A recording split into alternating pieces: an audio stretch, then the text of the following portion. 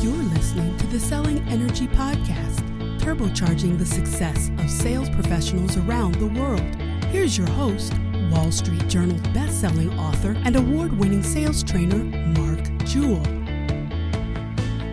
What are you waiting for?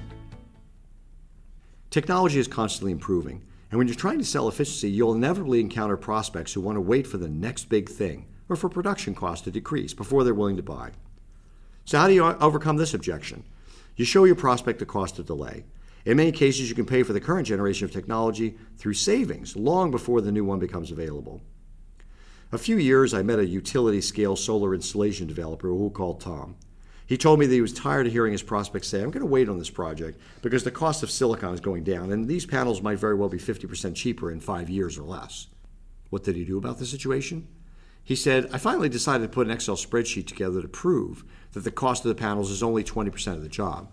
Copper, framework, labor, all that other stuff is the other 80%. And all those things are going up in price rather than down. So even if the protesting prospect turned out to be right, and the cost of the panels dropped by 50% in 5 years, the price of 80% of the job was going up by 3% a year, compounded annually. And on top of that, if the prospect decided to wait 5 years, he would lose 5 years' worth of potential solar energy production. Tom said that as soon as he started showing off that spreadsheet, his prospects had little difficulty understanding that waiting for the price of silicon to go down was foolhardy. Don't let prospects wait to buy. Make the effort to quantify the cost of delay and share it with them. Let the figures do the selling for you.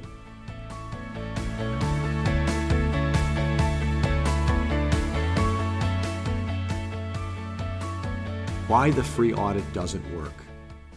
Many efficiency businesses offer free audits as a thin edge of the wedge to open conversations with new prospects. Free audits seem great in theory, but in practice they don't work for at least a couple reasons. Number one, if the customer doesn't have enough money to pay for an audit, he or she is not likely to have enough money to pay for your other services. And number two, free audits are really easy to approve. Who would say no to that? The problem is that in many cases, the person approving the audit doesn't talk to the real decision makers before accepting the free audit because there's no money involved in the transaction. If the prospect doesn't have to ask for even $500 to pay for the audit, it means you've never gotten his or her manager's approval to do the audit, which means that you don't necessarily have that manager's approval to do any improvements that come out of the audit. Are you really going to dedicate all of this time and money to an audit and not even have the buy-in of their prospect's boss? On a related note, there's an added benefit in getting yourself into the payable system of the organization from the very start. This makes your prospect less inclined to take your audit and then hire someone else to do the job because they already went through the effort of adding you to the system. Now, assuming that you agree that the free audit is fraught with peril, what might you offer a prospect instead to open the door? I recommend you seriously consider offering free ENERGY STAR benchmarking exercises. There are several benefits to using this approach to get your foot in the door. For one thing, it takes a lot less time to benchmark a building using EPA's ENERGY STAR Portfolio Manager software than to audit it. For another thing, the report is automatically produced by the benchmarking tool, saving you countless hours preparing your audit report.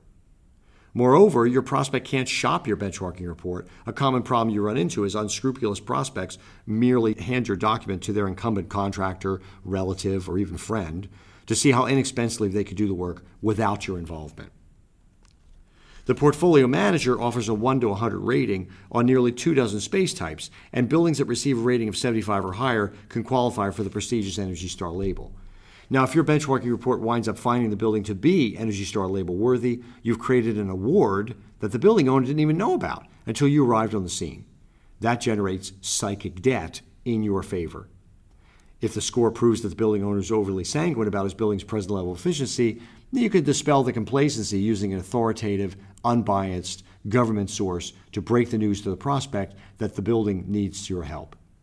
Now, assuming you secure some retrofit work in the wake of doing the initial benchmarking exercise, you can continue to use Portfolio Manager to track the building's efficiency gains on a normalized basis. That means that even if the utility bill goes up in the wake of your retrofit, you can prove that it was perhaps due to a change in use, for example, adding a data center, or a change in the cost per kilowatt hour of electricity, rather than your retrofit failing to deliver the efficiency gains that you had promised. Many decision makers reluctantly approve capital for efficiency-related upgrades, hoping to see some evidence that they made the right decision prior to authorizing additional dollars for further efficiency initiatives.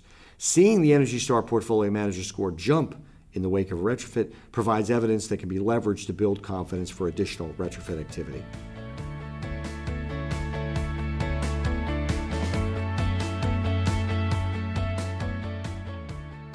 Are you focusing on the right benefits? Suppose you're targeting a large office building you know has plans to do an efficiency upgrade. Chances are a lot of other salespeople are vying for the same job. So how do you set yourself apart from the competition? I can confidently say that most of your competitors are going to focus on the energy metrics: saved kilowatts, saved kilowatt hours, saved therms, etc., and the most obvious financial impacts: the cost of the project, the utility cost savings, and perhaps utility rebates or incentives. Sure, people care about money, but utility cost financial savings alone are often not compelling enough to motivate a major change to the built environment. You can set yourself apart by highlighting the non-utility cost financial benefits, which are often an order of magnitude larger than the utility cost savings, as well as any non-financial benefits that are applicable. So what non-utility cost financial benefits might you emphasize? That depends on how well you know the business dynamics of your prospect's market segment and individual role. How might your project produce benefits that can be quantified and monetized? How well can you reframe your project's benefits so they can be measured with yardsticks your prospect is already using to gauge his or her success? Need some examples of non-utility cost financial benefits to focus on? How about these for starters? Improvement in worker productivity, improved occupant health, reduced absenteeism or presenteeism. What's presenteeism? It's showing up for work sick and maybe getting other people sick as well as working in a substandard fashion. Improved attraction or retention of employees or tenants. Realize that the above referenced benefits are hardly hypothetical. There's plenty of empirical evidence supporting the connection between enhanced efficiency and every one of these benefits. These studies quantify and monetize the impacts in a wide variety of segments, including office, healthcare, education, and more. And by the way, once you've quantified and monetized the non-utility cost financial benefits, remember to consider all the non-financial benefits as well. Things like getting an ENERGY STAR label, many of which actually wind up leaking value back into the non-utility cost financial benefits bucket. As just one example, no less than a half dozen recent studies have shown that ENERGY STAR labeled office buildings enjoy higher base rents, increased occupancy, and higher resale value. So what you might have assumed to be a feel-good non-financial benefit may actually be a robust non-utility cost financial benefit instead.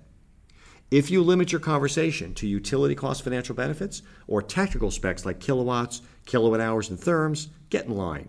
Every other vendor who's approached your prospect has talked about those same things.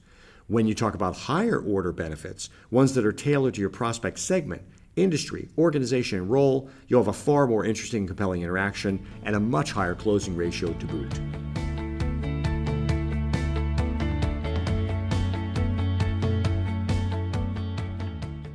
Expanded lifecycle cost analysis. Too many of your prospects are fascinated with simple payback period, and it makes no sense to focus on that metric in situations where you're comparing mutually exclusive solutions. That is, situations where your prospect has two or more solutions to pick from, but at the end of the day, they can pick only one. Keep in mind that when comparing two or more mutually exclusive solutions, there are several dimensions you need to consider. What is the first cost of each alternative? How many years will each alternative likely last?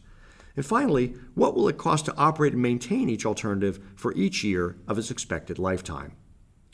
Provided that you do understand how your proposed solutions will create benefits beyond utility savings and service life, you might consider using an expanded style of lifecycle cost analysis.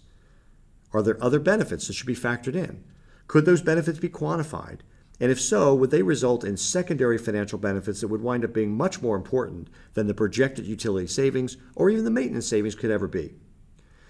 As an example, there was an office building in Canada whose HVAC system was so noisy that the last time they rented office space immediately adjacent to the building's core, that's where the equipment was located, pens would practically vibrate off the tenant's desk. Think of how much a secondary financial benefit this landlord could receive if he could somehow quiet his mechanical systems and rent that marooned square footage. Doing so would allow the landlord to enjoy thousands of dollars of incremental net operating income and 10 times that much in incremental asset value using the income approach to appraisal, that is, the direct capitalization approach, and assuming a capitalization of 10%. In this case, if you were doing a lifecycle cost analysis that compared the two scenarios with and without the upgrade, you'd be wise to consider the potential for incremental net operating income and asset value when calculating the financial advantages of doing the improvement. Now, in a conventional simple payback period analysis, these valuation effects would not show up. Why? For two reasons. Most people focus only on first cost and utility savings when doing a simple payback period calculation. And secondly, even if they did broaden the analysis to include non-utility cost financial benefits, for example, the aforementioned incremental net operating income and subsequent increase in asset value, how much of that extra benefit would actually hit in the first year, which is the only year that the simple payback period analysis considers? Very little, if any. Therefore, even if these additional non-utility cost financial benefits were on the decision maker's radar, the simple payback period calculation would be blind to them. As an epilogue to the story, I'm happy to report that the above-referenced Canadian landlord did in fact find a solution that effectively addressed his HVAC woes. The solution not only eliminated the noise and vibration that were preventing these orphaned square feet from being rented, but they also produced energy savings as well. I subsequently heard that a successful pilot of this technology in one of his buildings gave the owner the confidence to install the same solution in 16 additional properties. Now that's an example of thinking outside the box, offering the prospect an energy efficiency solution that addresses the central core, pun intended, problem, and being rewarded handsomely when your carefully crafted solution is expanded to additional properties.